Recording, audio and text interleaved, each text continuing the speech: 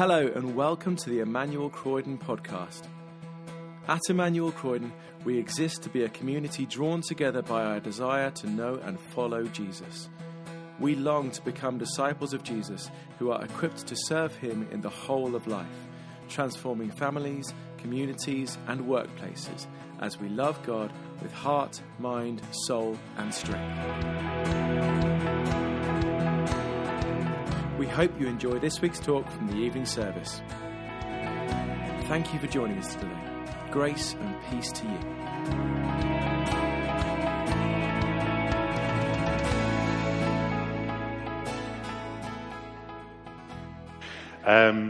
My name's Doug. I'm the vicar of Christ Church in Purley. And John said to me, come and preach at Emmanuel. I said, I'd love to. And then he sent through the list of what the sermon topics were. Come and preach on Satan, he said.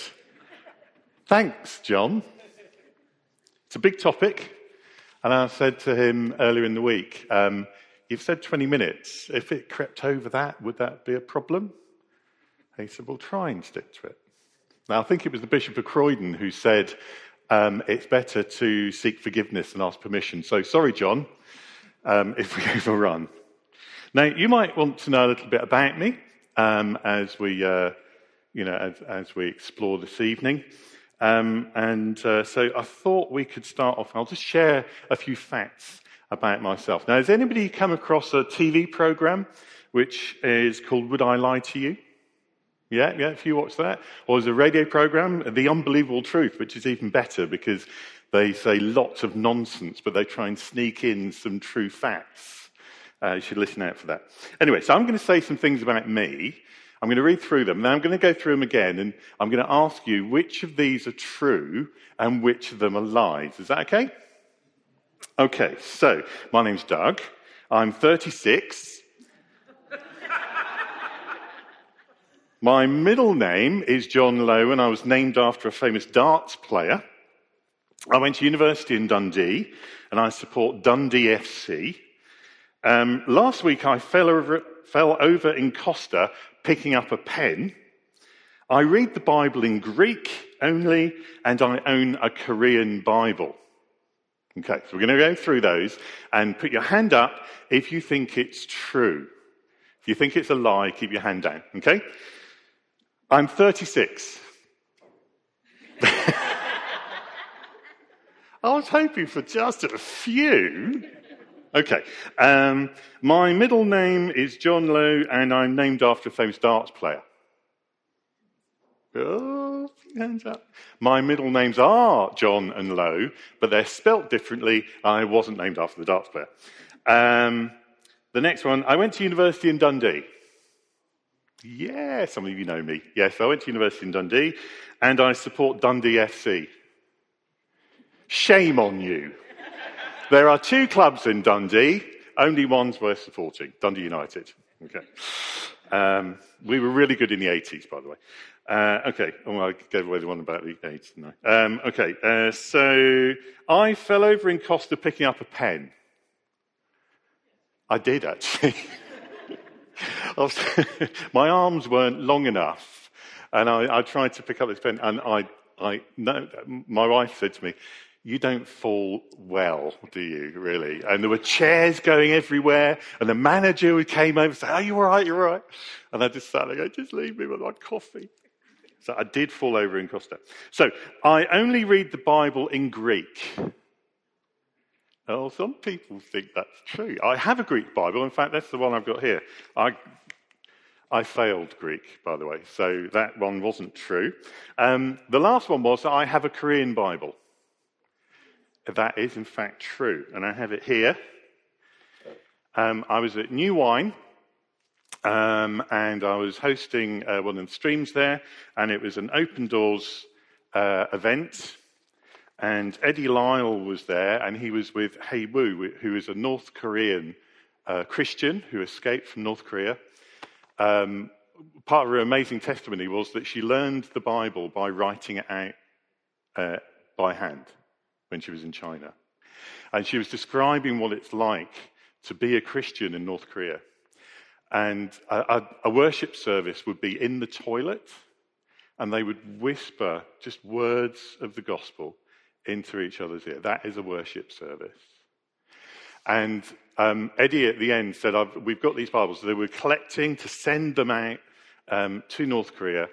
And he said, if there's any pastors here who would like one of these Bibles, take it, and any opportunity you get to share it with congregations and tell this story, to say how important this gospel is, that people would live under that sort of persecution and yet stay true to their faith. And so I took the Bible. I wanted to give it back to him. He said, no, just show it to whichever church there is. So this is proof that the gospel is true and that the gospel is important to everybody's lives. So I've done that. So I do have a Korean Bible. Can't read it, obviously, but I've got a Korean Bible. So I'll get my English Bible so that I can carry on. So that's a bit about me. I came to faith in an Alpha course. I met Jesus in an encounter at an evening service. And I got baptized, confirmed. That's another story I'd love to tell you at some other time. Pushed many doors, none of them closed. I ended up becoming a vicar. So that was 12 years ago. But when I was training, one of the things that was said to me is that one of the things that you've got, Doug, is that you came to faith late. And so you've still got that kind of fire of a new faith. Has anybody just recently come to faith here? Would you like to? Because it's really special. And there's a letter was written to the church in Ephesus, and we find it in the book of Revelation, in Revelation 2:4. The charge against the Ephesian church was that you have lost your first love. And I think we always need to come back to that first love. And I've always remembered that thing that my supervisor said to me. We need to hold on to that first love. And our love for God and to know his love for us. And he does love us with an agape love. And that agape love is one which is self-sacrificial and is good. God is good. That's our start point, that God is good. Amen? Okay, so the other thing that God wants for us is peace. In Philippians 4:6 it says, and the peace that surpasses all understanding will guard your hearts and minds in Christ Jesus. And in John 20 we find Jesus, the resurrected Jesus, comes and meets the disciples. And he says not once but twice, peace be with you. And he breathes the Holy Spirit over the disciples. Peace be with you. God wants us to have peace. He wants us to know that he loves us, and he wants us to have peace. But there are three enemies of that peace: the world, the flesh, and the devil. Now, before we go on, could we go back to one of the songs we were singing? Could we all say the name of Jesus? Jesus. Jesus, Jesus. Because we're called to look at Jesus, not to look at the devil. Somebody once said, only look at the devil long enough to take aim.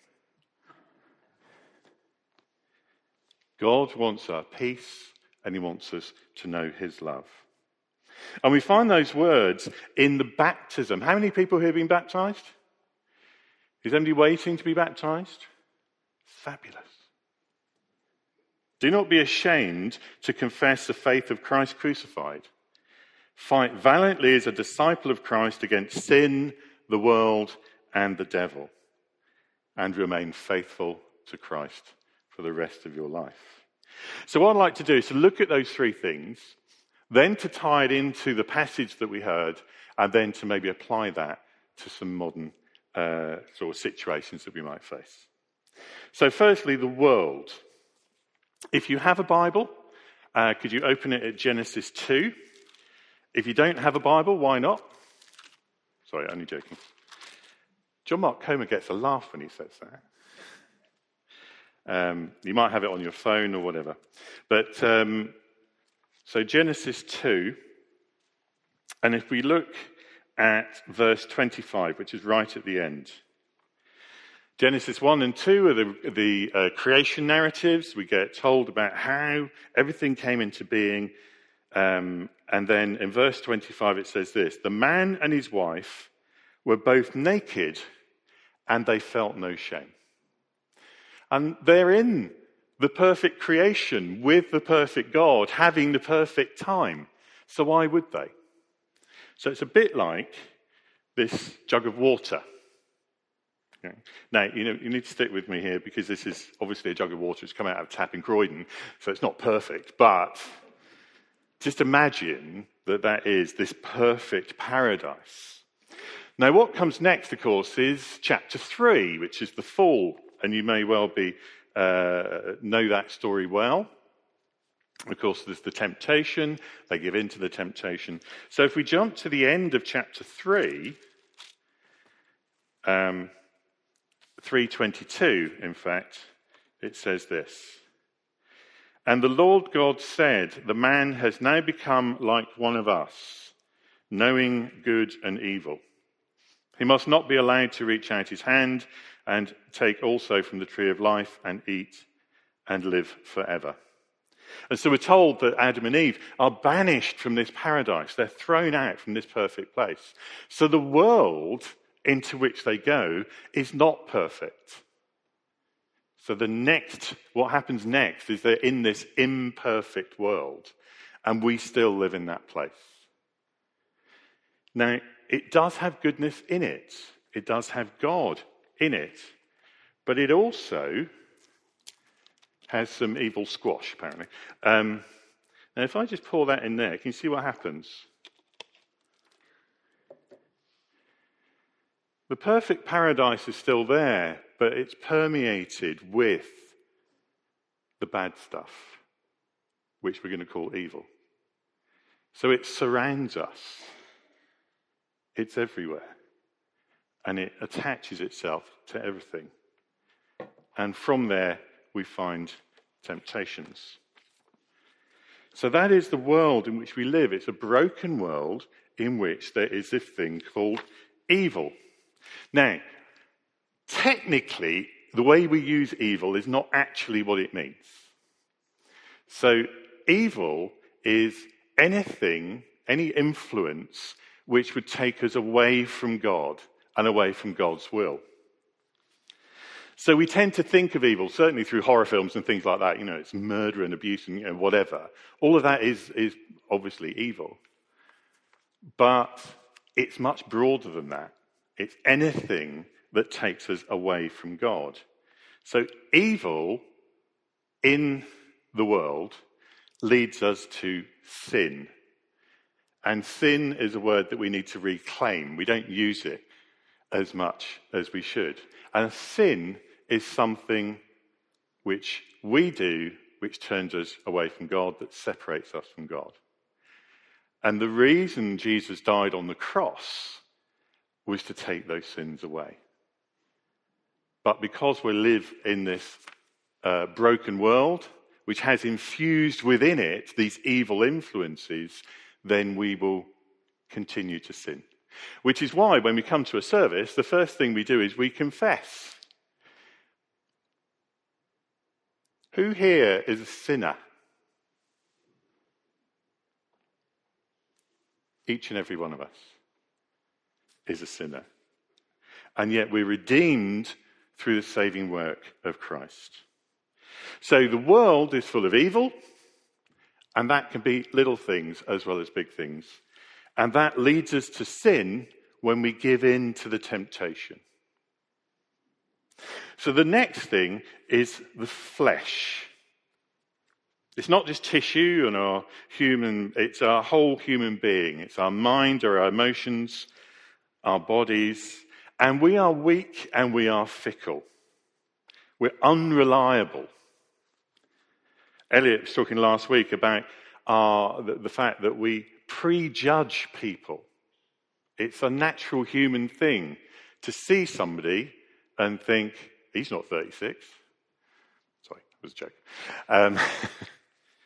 But we prejudge people. It is part of our broken human nature to do that. Whereas we should find out about people before we make any of those judgments. It's not rational. And of course, on social media, it's 1,000 times worse. So we have the world, which is full of evil influences, and we have the flesh, which is a fickle, kind of weak vessel. And then we have the devil. Now, the devil is a real person, is a real creature, and a real enemy. It's described in the Bible as being the prince or ruler of the world. So this evil-infused world we live in is ruled by the devil, and he wants to destroy. He wants to cause death, and he wants to take away our peace. And he knows that we're weak, and he knows that we are fickle, and so he can work with that to draw us away from God. That is his primary purpose, is to draw us away from God. When he lies, he speaks his native language, for he is a liar and the father of lies. That is Jesus' description of the devil. Yet because I tell the truth, you do not believe me. He was talking to the Pharisees in John 8. So Jesus wants us to have peace. Peace be with you. Peace be with you, he said when he met the disciples. He wants us to have life. John 10:10 says what? I bring you life and life to the full in its abundance. That's in this life, even amongst all this mess. And John 3:16, for those who believe in me, will live forever, will not perish, and will live forever. Those are Jesus' two main promises to us. An abundant life here and an eternal life to come after death, because he defeated death on the cross. Is that good news? I'll try that one again. Is it bad news? No. Is it good news? Excellent. So, abundant life and eternal life. And peace is what Jesus wants for us. The devil wants to take that away. He wants to take us away from the sources of those things.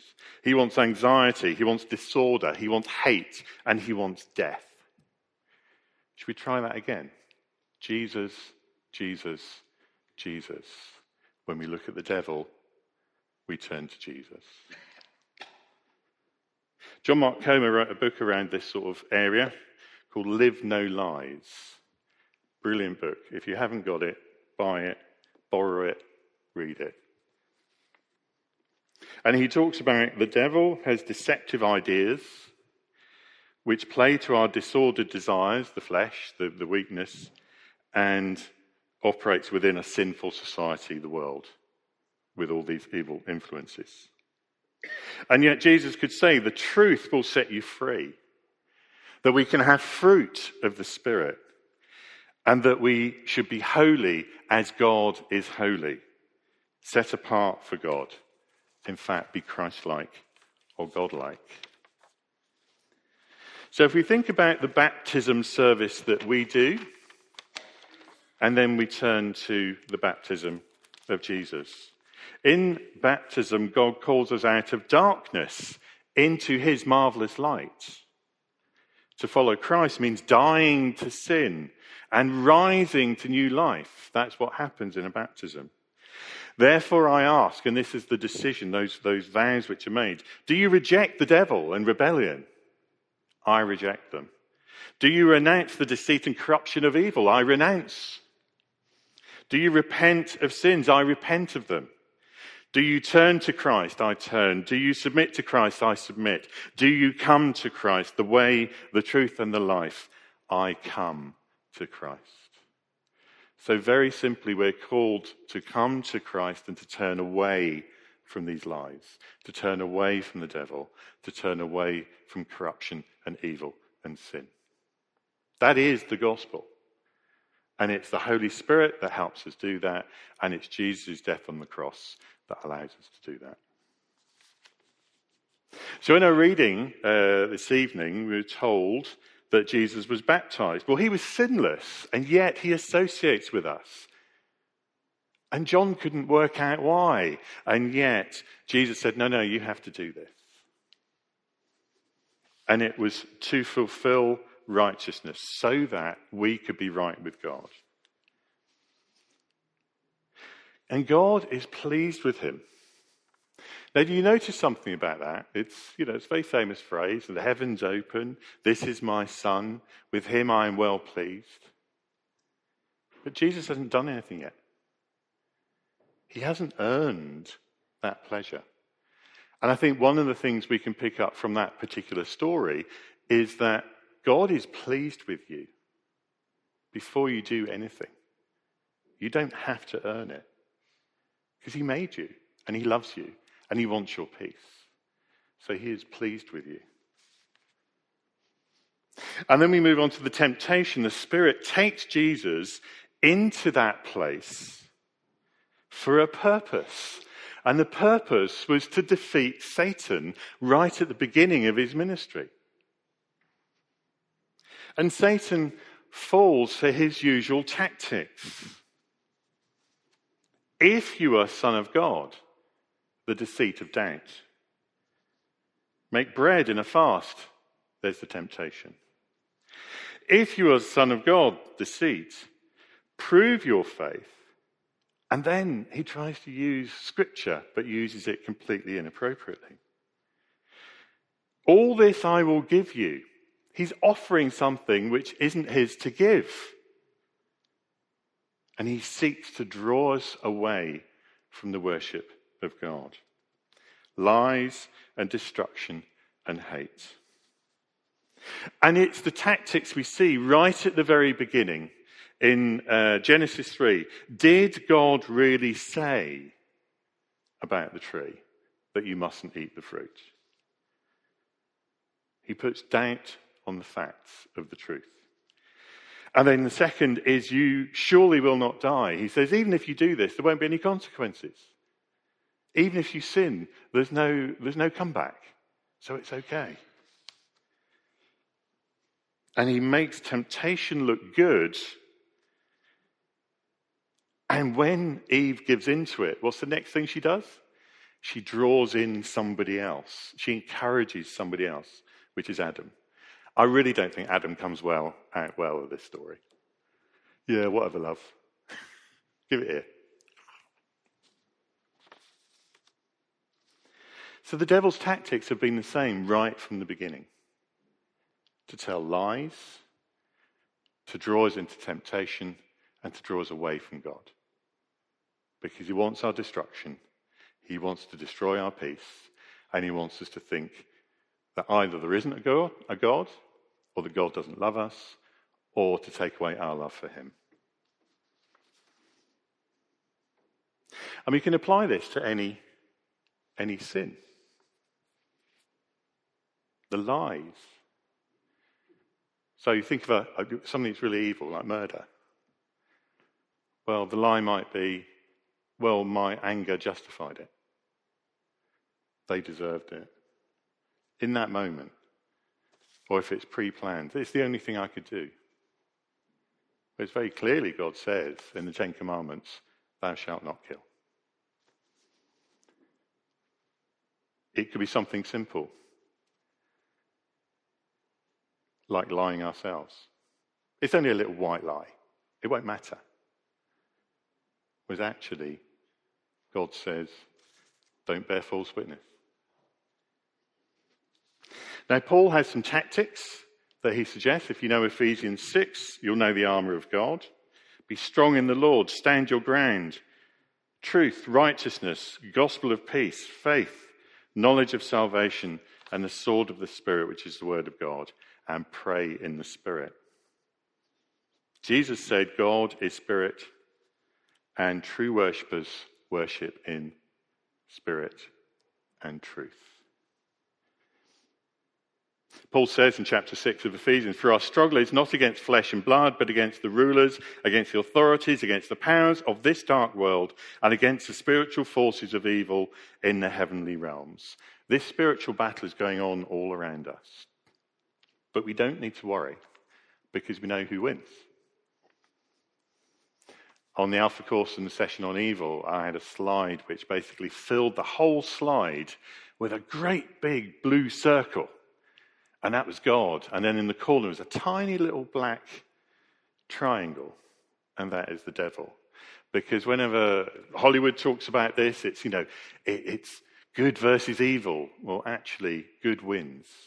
God wins. We've seen it to the end, and God wins. So in this encounter that we find in the wilderness, Jesus' response is threefold, and they all come from Scripture. They all come from Deuteronomy. Man shall not live on bread alone, but on every word that comes from the mouth of God. Every word that comes from the mouth of God. Turn to God. Do not put the Lord your God to the test. Don't test God, for he's faithful, he's good, and he's perfect. And worship the Lord your God only, and serve him only. So Jesus uses Scripture to turn the devil's lies back to God. And that is the defense. So here are one or two things that we might like to think about, which are potential lies that we might hear. We live, we're told, in a post-truth world. And we have fake news. And we're told there is no objective truth, that everybody can have their own truth. Whereas actually what the Bible tells us is that there is one truth, and that is Jesus. Isaiah 5 says, "Woe to those who call evil good and good evil. Woe to those who are wise in their own eyes and clever in their own sight." The temptation or the risk is that we make our own God who agrees with us, rather than seek God's own word. The next one is that maybe we think that suffering shouldn't happen. So when it does, our expectation is that we shouldn't have to cope with it. And yet, we know that there are evil influences in the world. We know that we may suffer for our gospel. We had Relief International with us this morning, and they were telling us about some of the people that they support, where they're persecuted for their faith. In fact, we were told about one girl who was 14. And she was told, you can give up Jesus or you can go to prison. And that was 4 years ago. She was 14 at the time. And she's still in prison. Because Jesus was too important to her. She is suffering for the gospel. Suffering for righteousness. But because of Jesus, she couldn't give him up. We're told in Romans 3, glory in our sufferings, because we know that suffering produces perseverance, perseverance character, and character hope. And hope does not put us to shame, because God's love has been poured out into our hearts through the Holy Spirit who has been given to us.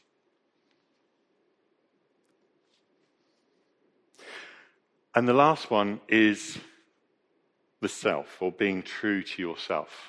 In The Incredibles, Mr. Incredible's favourite fan, or best fan, or greatest fan, should I say, says, "You keep telling me to be true to myself, but you don't tell me which self to be true to."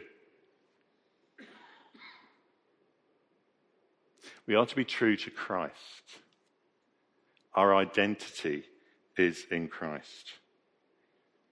"This is my Son, with him I am well pleased." It is God's words that told Jesus who he was. And it's God's words over us that tell us who we are.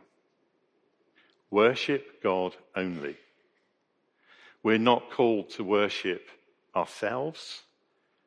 We're not called to worship what other people say about us. We are called to worship Jesus, because he is the one who provides the protection. He is the one who saves us, and he is the one who promises us abundant life and eternal life. So some of the biggest lies are that sin isn't real, or that something isn't sinful, or that we are the source of who we are, when in fact it's God. All things designed to draw us away from God and not to him. So I'd just like to close with a picture of, if you've been to Charing Cross station, across the road, just behind St Martin in the Fields, I don't know if you know what I'm talking about, there's a little statue, but it's lying down. It's like a sarcophagus, and it's a statue of Oscar Wilde. And there's basically a head and then a body, and it's lying down and looking up. And there's a quote on there where Oscar Wilde said, "We're all in the gutter." How many people here are sinners? We're all in the gutter. But some of us are looking at the stars. And there's a danger, there's a temptation that the devil really wants to lay in front of us, that we make him lower and us higher. Because by doing that, he makes grace smaller.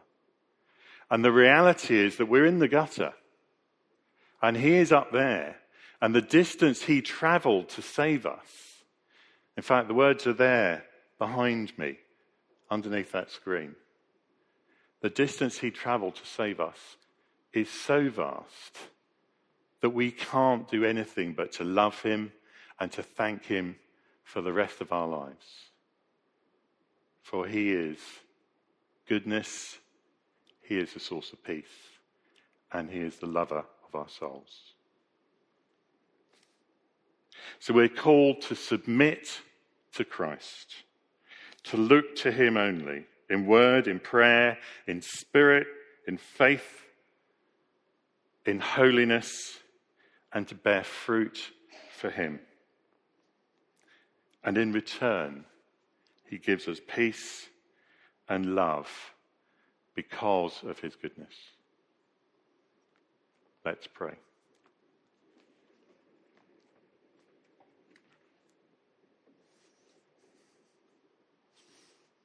Father, I repent if I've overrun.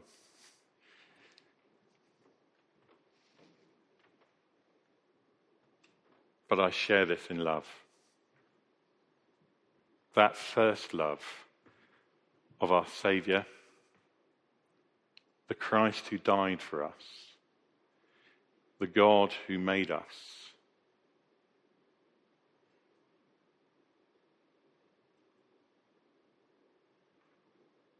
Come, Holy Spirit, convict us of anything which is untruthful in our lives, anything which draws us away from the one true God,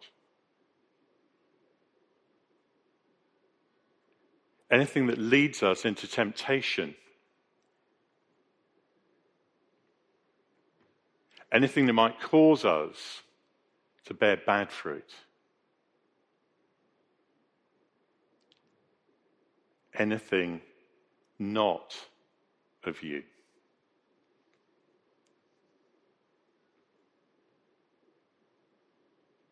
And if that convicts you in your heart tonight, just offer up to the Lord your repentance.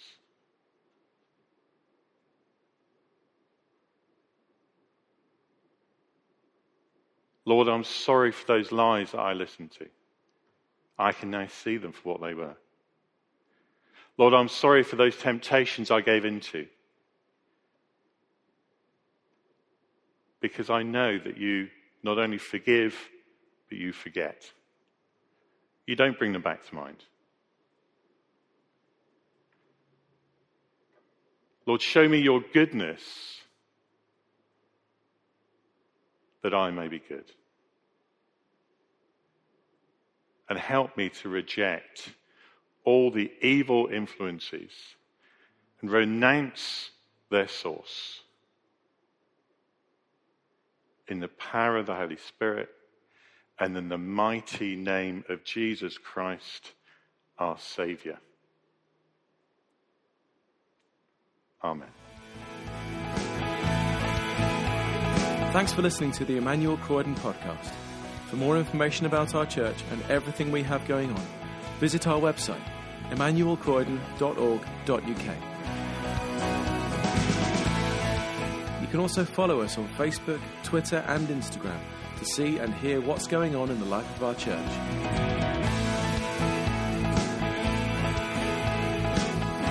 God bless you and have a wonderful week.